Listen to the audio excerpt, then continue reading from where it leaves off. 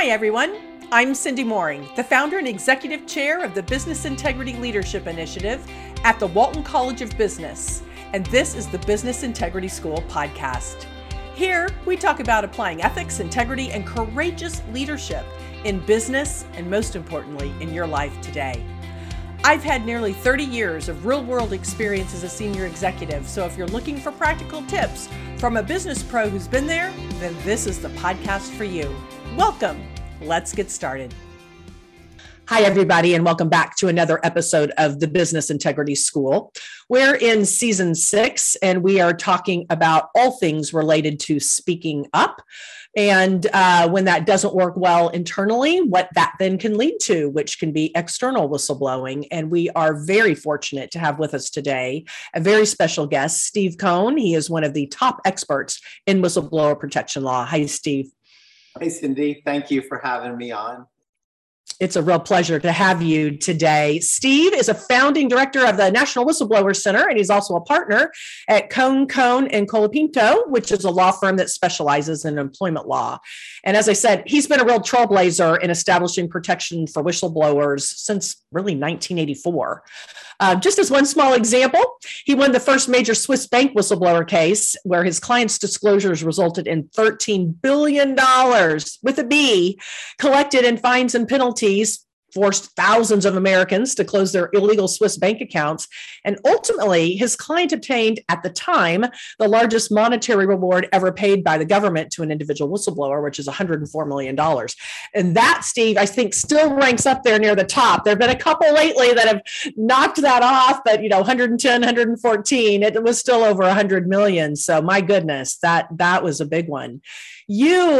You have just really set the stage, I think, in such a way for whistleblower and whistleblowing law. You've been at it for over 30 years. So how did you get into it? Let's just start there. Well, I did a clerkship in 1982 on whistleblowing. And they said, hey, Steve, you're going to do whistleblowing. And I said, what's that? I had no idea what they're talking about. And then when I realized what it was, I was a law student, how these people were great people, sacrificing, reporting issues that were really of public concern. I took a job with the organization I clerked for, and that's all I've been doing ever since 1984 when I became a lawyer. We set up our own firm. We set up a nonprofit to advocate for whistleblowers, and we've been doing it ever since. And no regrets. And I think the fundamental thing that I've learned is that people don't understand whistleblowers. They're some of the best, most loyal people you will ever meet. Yeah, I know. And so it's part of what I want to unpack today is that, people not understanding whistleblowers. Where did whistleblower law protection even come from? And you, I learned, actually have traced it back way back, all the way to our founding fathers, where the first whistleblower law was passed. Tell me a little bit about that. That goes all the way back to, 1778? Yeah. So what happened was there have been numerous legal challenges to whistleblowing. And one of them was targeting the right of a citizen to essentially sue on behalf of the government because there was a fraud. And I said, no, hold it. We're a nation of the people, by the people. Right. There has to be something in the history of this country that codified the participation of whistleblowers in fighting fraud and corruption. So I sent my law clerk to find me something. And lo and behold, they found a law passed in 1778 on July 30th, as good as any law we have now, calling on every inhabitant, not citizen, inhabitant of the United States to report fraud, misdemeanors, crimes, and corruption even within the new revolutionary government. And they allocated money for the enforcement of the law, specifically to hire a lawyer to represent America's first whistleblowers who had reported corruption of the commander of the United States Navy. Oh, And wow. had accused the commander of the United States Navy of mistreating British prisoners. So when Oh you're my looking God. at the revolution, and our Right. the founders of this country would have been hung for treason if they lost the war. Right.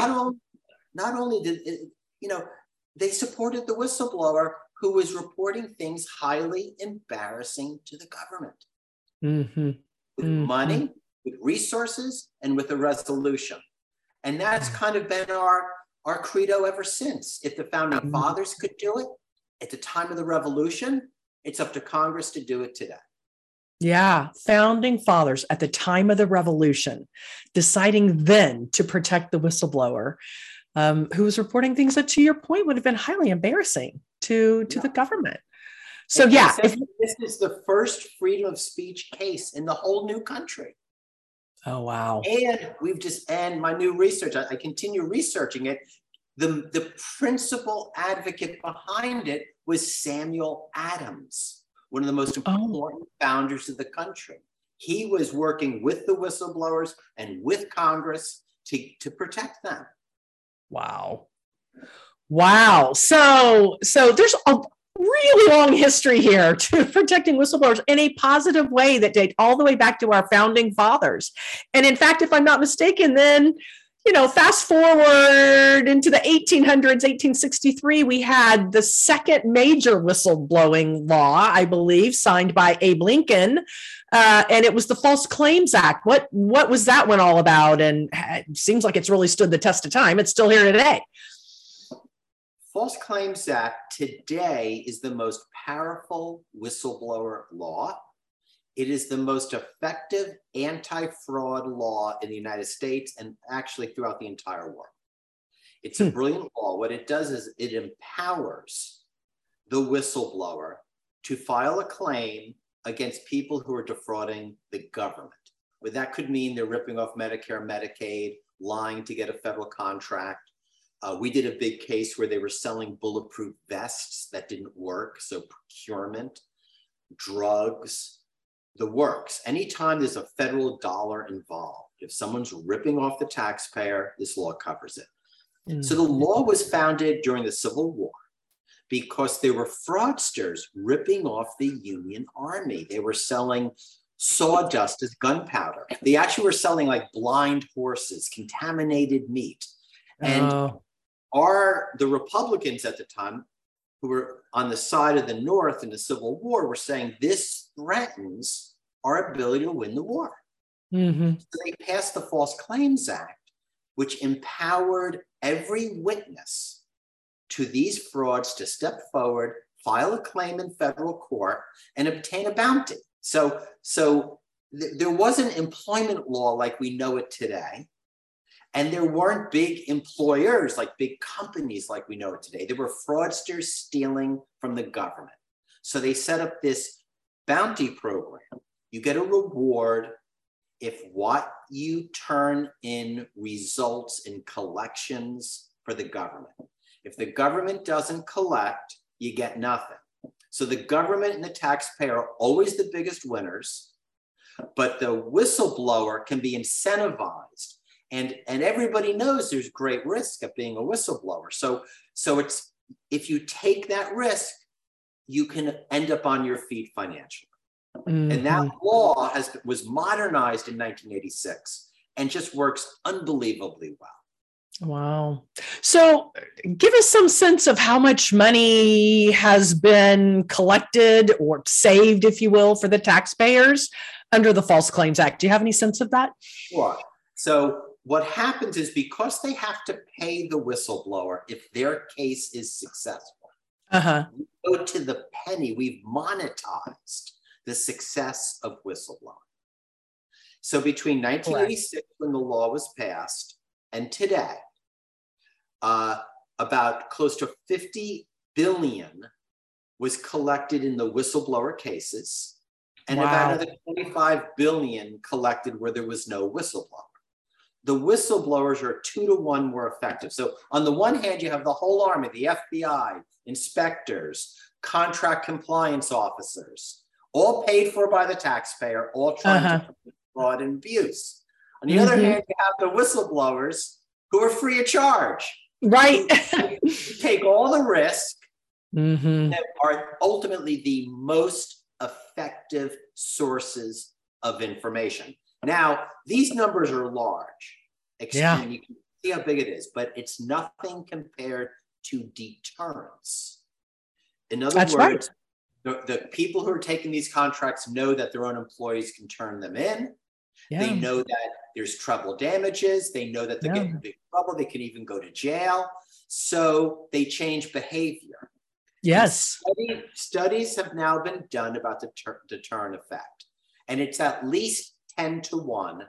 I say from what I look at the numbers, it's 20 to 1.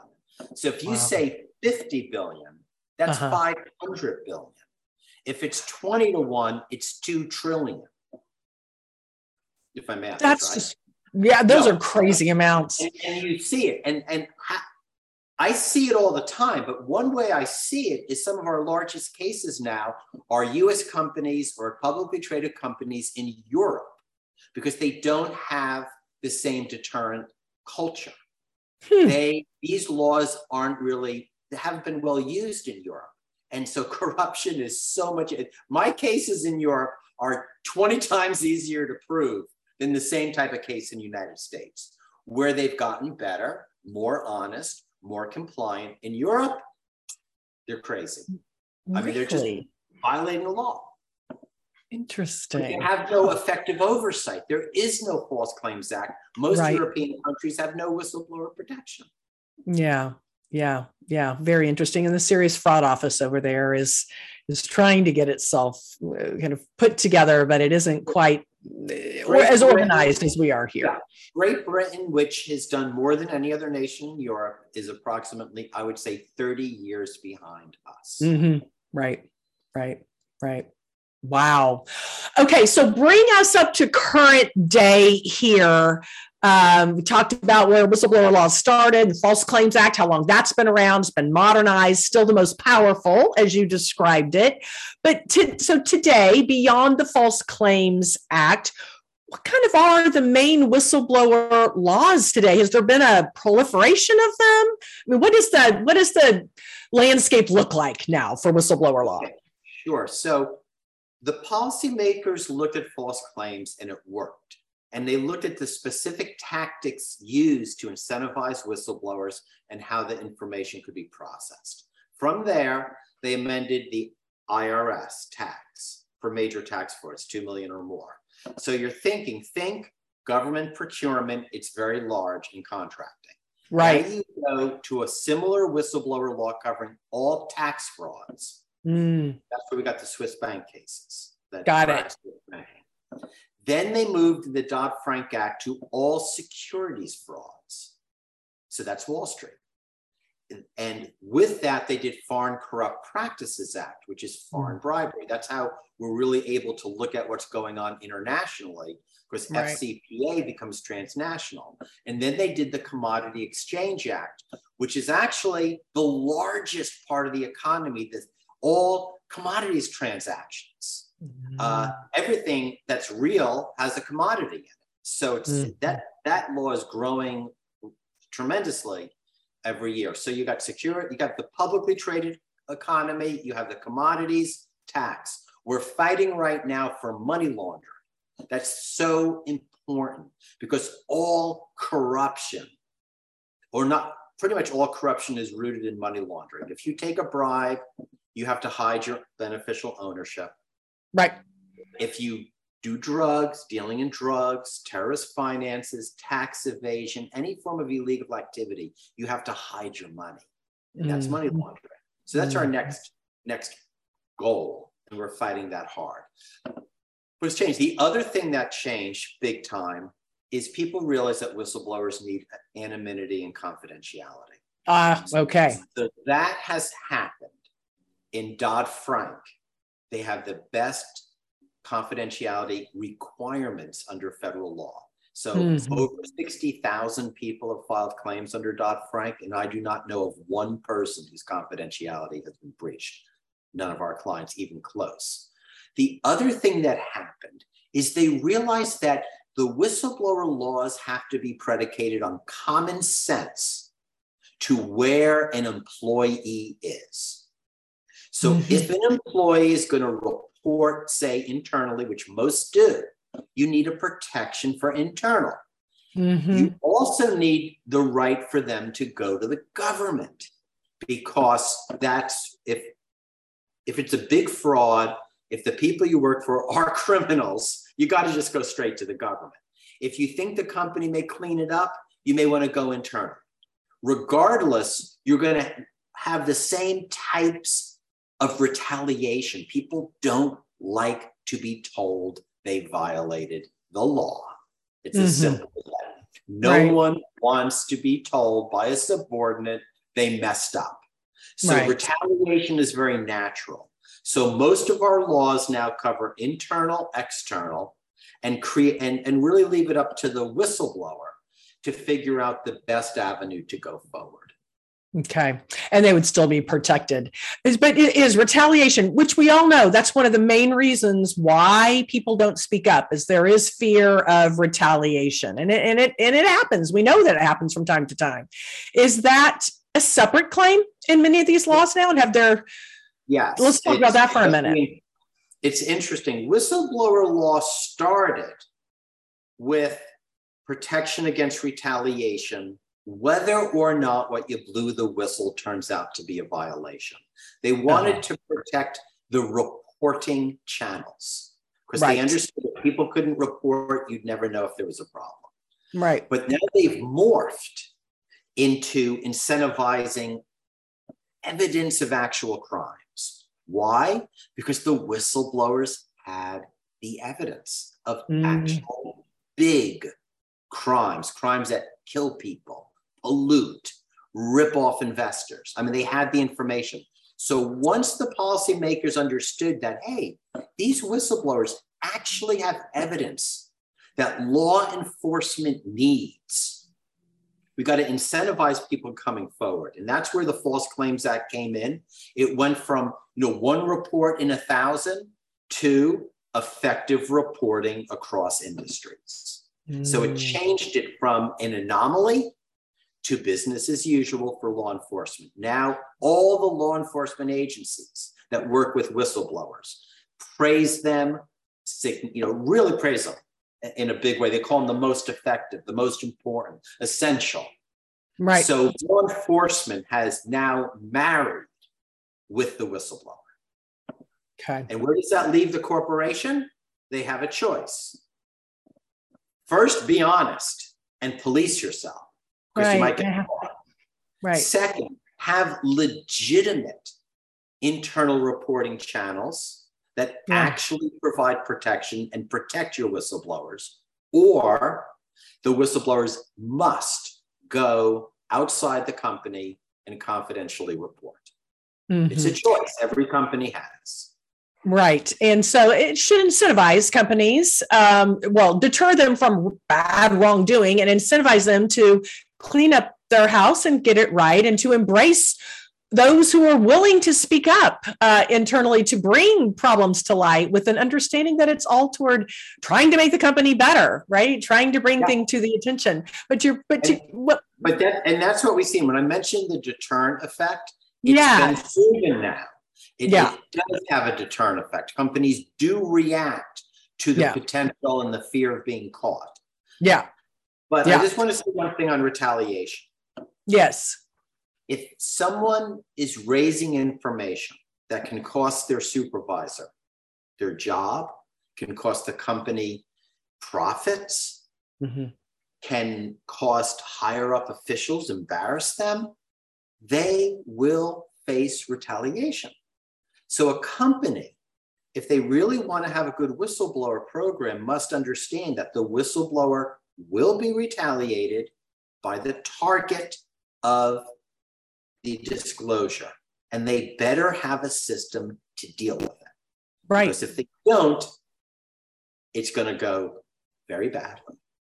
Yeah. And so, I think many companies have now moved to treating retaliation as a separate claim, just like the whistleblower protection laws have done, and that retaliation is a separate claim.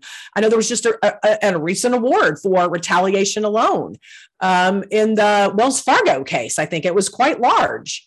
Yeah. So, just recently, the Department of Labor gave an award of $22 million to a high-level official at Wells Fargo who was retaliated against. Now, what's stunning about this is that the Labor Department can only give an award based on proven damages, both what you suffered and what, within reason, you will suffer because you became a whistleblower. So if they calculated 22 million, you can begin to see the fear that high-level executives, often with the best information about fraud and wrongdoing, have. They have a lot at stake.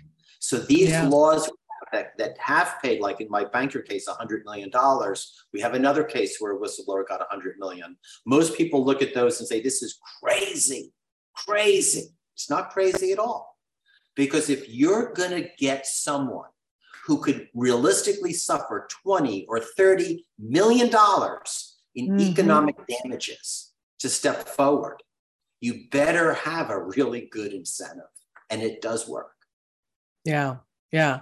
So, Steve, I got to tell you, this all starts to sound a little complicated to the simple, person who's just trying to do their job and doesn't ask to stumble across something, but lo and behold does. And there's so many different laws now that we talked about for different segments of society, starting, with fraud against the government, goes to the IRS, so tax fraud, then you move into Wall Street. And then you've got commodities. I'm sure I missed one or two there along the way.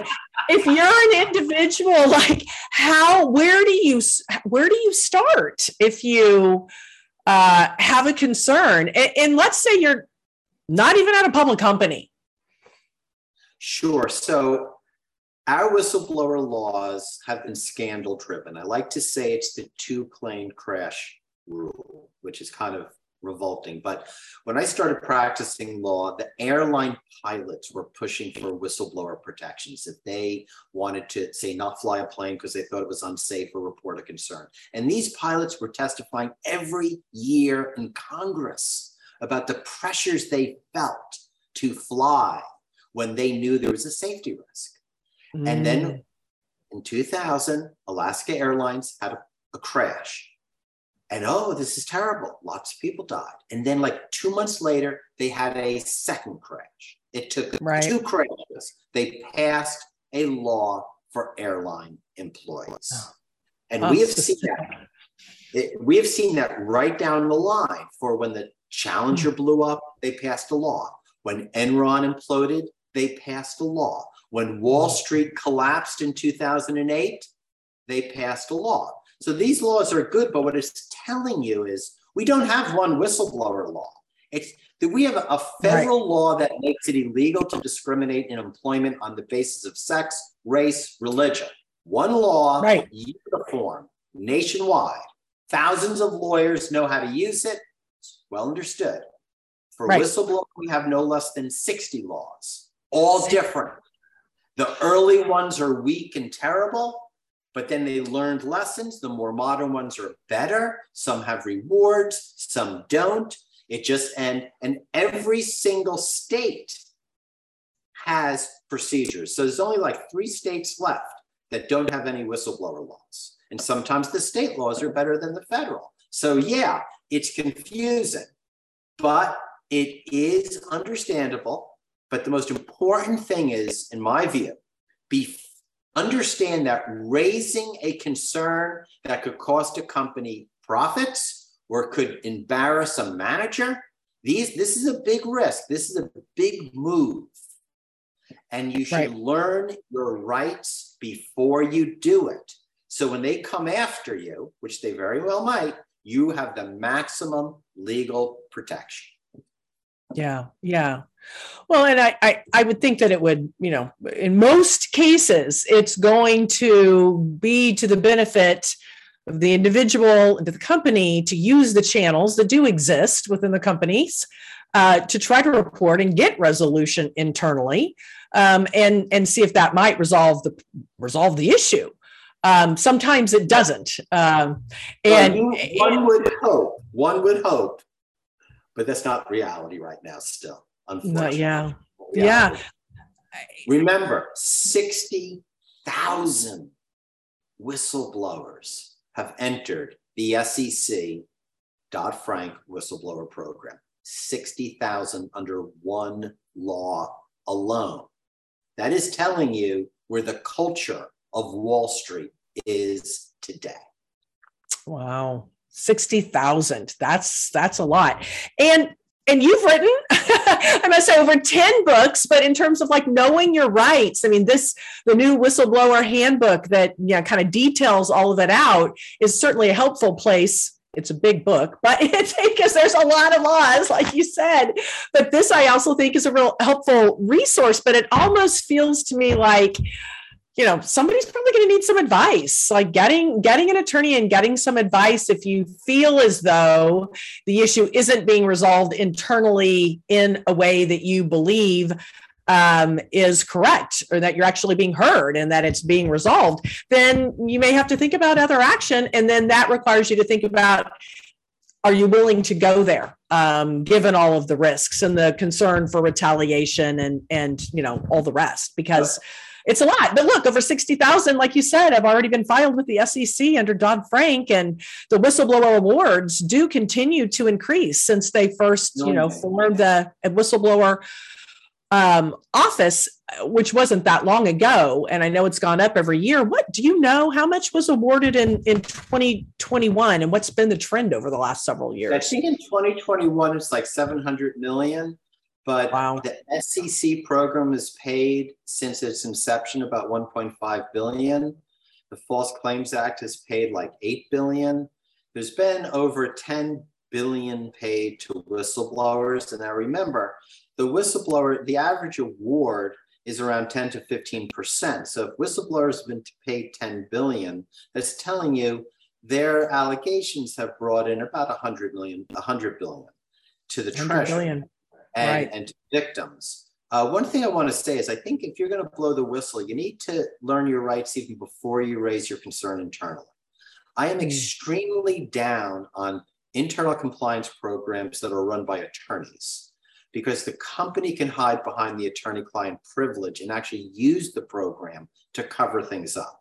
They also have the right to use any evidence the whistleblower turns in against them in an employment case. So many whistleblowers think they're doing the right thing. They're working with the company to resolve a problem, but they don't understand the company can actually use that against them in an employment case. And I've seen it in case. I did a case where they had the chief of compliance take the stand and attack my whistleblower for no good reason. I'm a good whistleblower. I just said, that's the end of their compliance program. No one will ever use it. And it's controversial, and you need to know your rights. You need to know the culture of your company and its reputation on how it handles people who step forward before you step forward. The other thing is, we've done many, many cases, and what we see is some companies never have a whistleblower case. And it's not because they're like a dictatorship. It's because they clearly are doing things right and it functions. Other companies have repeat whistleblowers. Like, I just want to say is Wells Fargo has had a lot of trouble. They've been in the news, a lot of scandals. Yeah. So it wasn't surprising to me to see a Wells Fargo whistleblower get a very large award. The company has cultural issues that they haven't addressed. So it's just diversity out there. You have to be smart. But the thing you have to always understand is, when you're going to do the right thing, don't think that's enough. Being right isn't enough. Doing the right thing isn't enough. You have to make sure you're protected. That's my position. Yeah. And I really like what you said, though, about company culture, understanding the company culture, and for leaders of companies to understand the importance that that company culture plays in the minds of the employees in terms of whether they feel psychologically safe to raise an issue. And so, it behooves companies to share what they do, I think, when whistleblowers do come forward to rectify problems so that their program feels safe to others. And that's my challenge. When will a company, a Fortune 500 company, put Sharon Watkins on the board of directors or as the chair of their audit committee? She was right. She was loyal. She was smart. She has every single skill you would want in a director. Yet none. To the best of my knowledge, no whistleblower has ever been placed on the board of a major company. Now, when the civil rights movement hit, some companies adjusted and they decided to put women on their board, African Americans on their board. They understood that bringing in some of these excluded segments of society was not just good for the company, it was good for business. Yet for a whistleblower, it's never happened. And here's the part that I find, and just follow up on that, what I find stunning. We can go and look at some of these cases where the whistleblower was right, where they went internally first, tried to work it out, and the company ended up getting sanctioned like $500 million. So if you listen to the whistleblower, the company could have saved $500 million. Right. What director of any company, of all the 1,000 biggest companies, can sit there and say, my participation directly saved this company $500 million? Yeah. How many? Yet I tell you, there's 1,000 whistleblowers that meet that criteria. Not one. So what that is telling me, we've made progress, but within the C-Street, whistleblowers are still persona non grata. And you would think after the cultural shift that at least I perceived after Sharon Watkins and others were the Time Magazine Persons of the Year, I do think that helped to shift the culture around whistleblowing, made it feel like it should be lifted up. More whistleblower programs were created within companies. More helplines were created. More whistleblowing, I think, started to happen. But you're right; we haven't crossed that chasm yet to not at all celebrating them at the highest levels. Yeah. Yes. So I remember 25 years ago, people who filed sex discrimination, sexual harassment cases, they were way marginalized.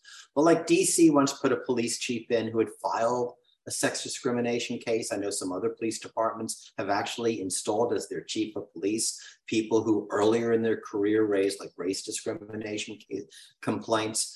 So there's been some, you can see around the edges some progress, but within the private sector, within the C-Street, a uniform rejection of whistleblowing within their ranks, within the people who they're going to let in, regardless of loyalty, effectiveness, savings, and being proven correct.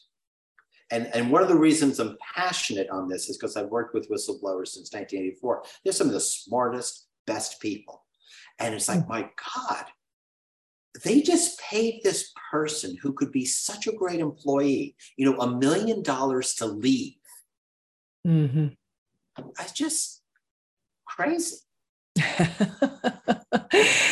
There's some things that are just it's a work in progress, I would say. So I agree with you, and it is a work in progress. But so after Sharon and the others were Persons of the Year on the cover of Time magazine, I do think we started to see whistleblowing claims expand. So give us a sense, like how many contacts on average does your firm get a year? Okay, so my firm gets approximately 1,000 requests for help, and we can take on about 20 cases. Oh my! Because we're small, but we also, the cases are all difficult. They're all complex. And many of them are like multi-million-dollar, if not billion-dollar frauds. And the whistleblowers really put themselves at risk. So you have to, they take tender loving care. The National Whistleblower Center, we set up an entirely separate referral service out of there that we don't have anything to do with because we're overwhelmed. They get 3,000 requests for help, and only a fraction they're able to find a lawyer for. So we're still at a place in our society where most whistleblowers cannot obtain effective counseling. But that is changing in the areas like Dodd-Frank and false claims, where the government has joined us as a real partner. So it's the False Claims Act, the Justice Department Civil Frauds Division is taking up the cases and championing the whistleblowers. The SEC has done the same thing. Their Office of the Whistleblower celebrates whistleblowing. They protect their confidentiality. And the cases they pick up, which are just not enough, but the ones they pick up, they're doing great investigations. And for the most part, all these agencies are honestly paying rewards. Now, we take them to court. We have a lot of differences with them. Sure. But on the whole, if the whistleblower qualifies, they pay the award, even if it's very large. So as the government partners with us, things really can move forward. Without government partnership, it's very, very bad. So do these individuals that are seeking representation, is one of the criteria that they must report internally first to their own organization and have some sense that that failed before they can take it external? No, there is no requirement you must report internally. None. You can go straight to the government. My prayer is that you speak to a lawyer, even if you have to pay them, before you blow the whistle to find your options. And maybe that lawyer can poke around. Have there been other retaliation cases against the company? Watch the company's reputation. What are your options? And before you raise your first concern, to pick it out. Now, there's something else that's happened, and we're totally in on this. The good corporate whistleblowers have also become the confidential informants of white-collar crime. So how did that work? Well, okay, so an executive, I'm telling you, I represent now executive vice presidents, people high up in the company. They see the corruption, they see fraud, they know that other officials are participating or profiting. So they know that going internal is probably a dead end or would put them at risk. So they come to someone like myself. They tell me what's going on. And then the key is, can they be anonymous and confidential? I had a vice president in some major multinational company working there 5 years, just feeding information to the feds. Chief financial officers feeding information while they still work there because they can be confidential and anonymous, and they don't have to lose their jobs, and they can obtain the evidence. Now, these are very unique cases because they're really cases where the corruption is at the highest level. So if you're an executive vice president and you're going to report corruption, if it's someone like some manager of a department, you'll clean that up. But if it's the president of the company, where do you go? So, and this is very unique and it's very new, but highly effective. Because if the corruption is at the highest levels and condoned at the highest levels of the company, you're talking about the largest frauds and the most important ones to tackle. This has the ability to go after those large cases has never existed until Dodd-Frank with anonymity and confidentiality. That's kind of a new foray, I would say, into the whistleblower laws. So let's talk about, you mentioned something earlier, and I want to circle back to it and flesh it out just a little bit. The international flavor or complexion that is added to these cases, and whether or not somebody who is international is able to take advantage of these whistleblower laws in the U.S., and how would that work? And how much of the caseload is that starting to take up? It's growing every day. So let's just start our first major international case, Swiss banking. So in Switzerland, whistleblowing is illegal. And for a banker to turn in one of their clients, you go to jail. So there is nothing you can do in Switzerland to blow the whistle on illegal banking practices. And you can't go within your company because it's legal in Switzerland. So the first big Swiss bank whistleblower against UBS came to the United States under the IRS law and turned them in. And you can see that that was the only option. Now, this person actually tried to go internally and got smashed down. But after this first one, we've had many whistleblowers from Switzerland, and they're all anonymous and confidential. And other European bankers, because they have very strict confidentiality rules there. So how could the United States ever learn that someone had an illegal Swiss bank account, was evading tax with a numbered account? How could we ever know that? The Swiss will never turn it in. The account has a number, and the American who's cheating, they're not going to turn themselves in. They have no reason to. They have no fear of detection. Right. But once the banker blew the whistle, everything changed. And that's what we're seeing in other countries. So let's assume you work for a US company or a publicly traded company doing oil in Angola. Okay. It doesn't matter what law exists in Angola. If the government officials in Angola are taking bribes, you will not survive as a whistleblower in Angola. So all of a sudden, every single outlet for blowing the whistle legitimately in Angola is closed to you. Right. Where do you go?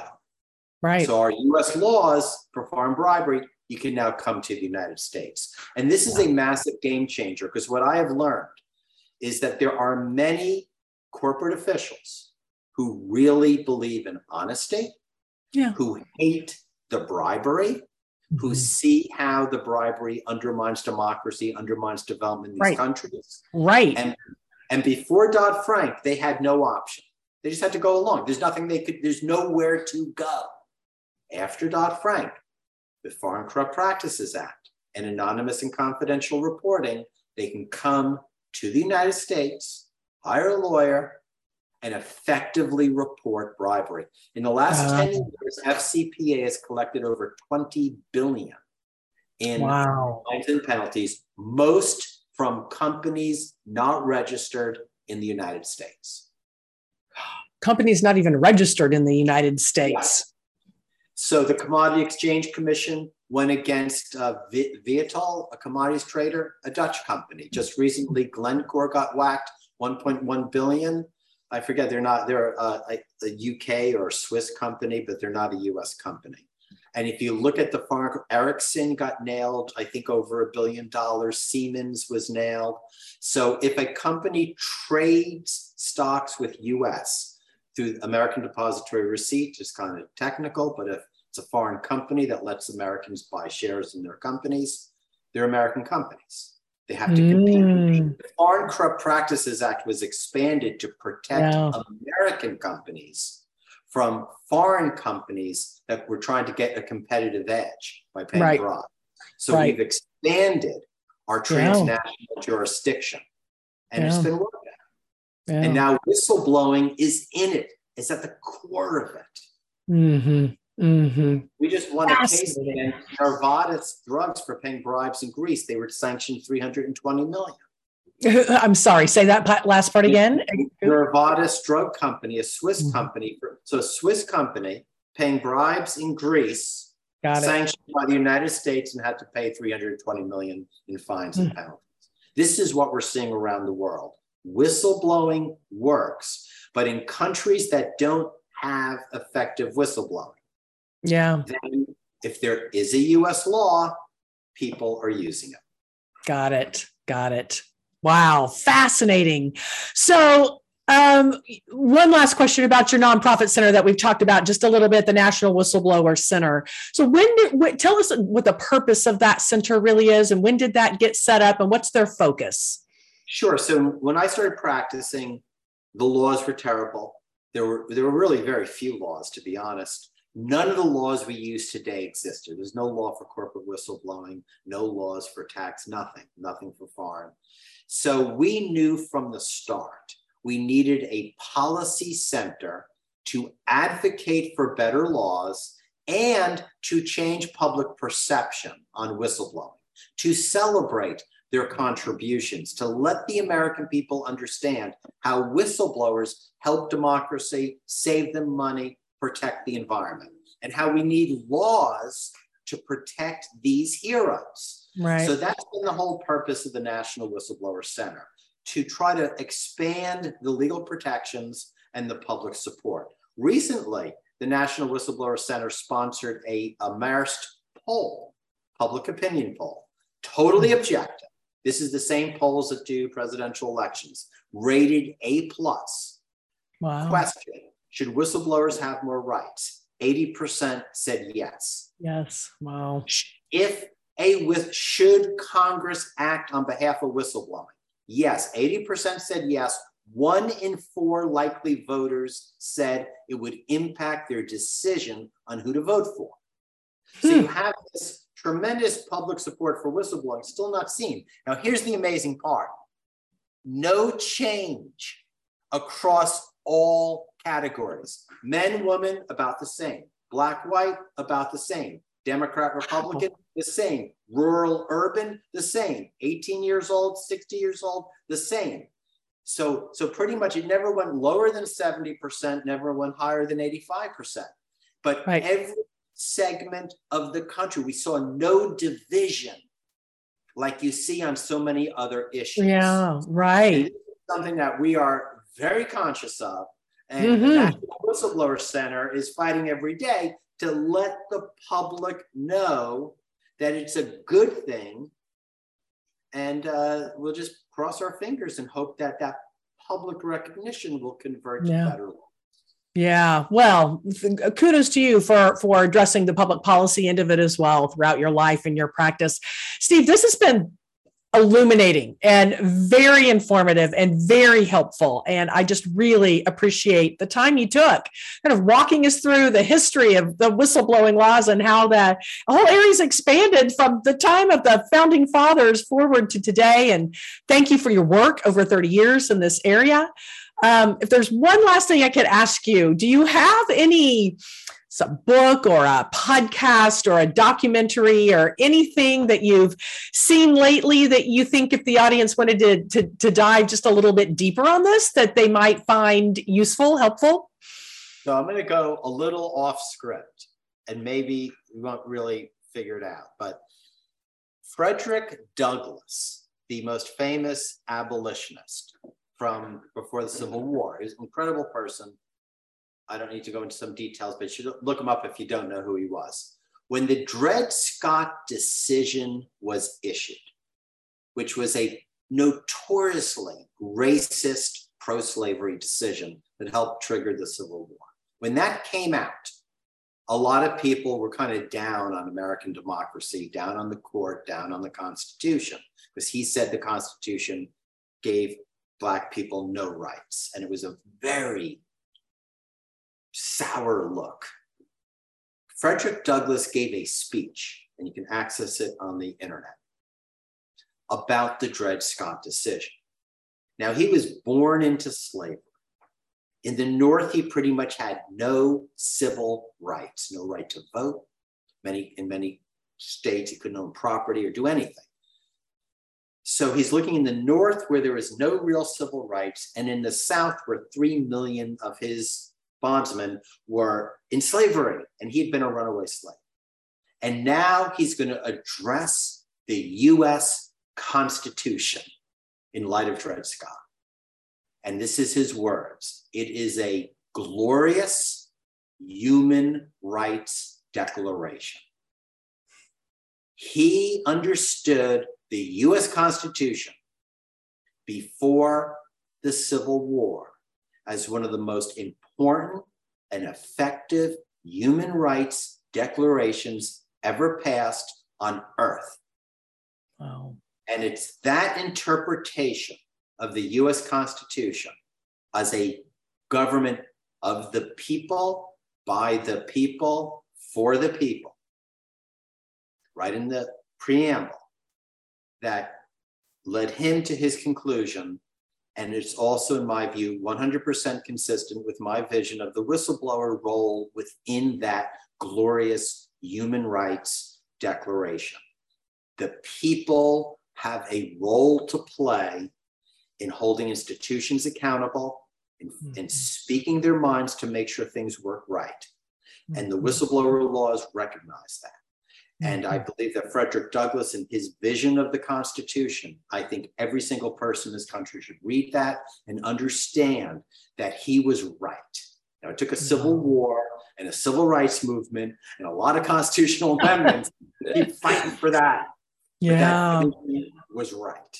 I recommend it. Frederick Douglass, just look up his speeches on after Dred Scott. I was in shock when I read it. I thought he was going to announce the Constitution and declare like we need a revolution immediately. Like, look what the Supreme Court has said. And he said the opposite, the exact opposite. Wow. Well, I will find that and drop it in the show notes for the audience. Steve, thank you so much. That is a very high note to leave us on. And I appreciate your time. Very, very good. Thank you. Bye-bye. Bye-bye. Thanks for listening to today's episode of the Business Integrity School. You can find us wherever you listen to your podcast by simply searching for the Business Integrity School. Be sure to subscribe and rate us, and tune in next time for more practical tips from a pro.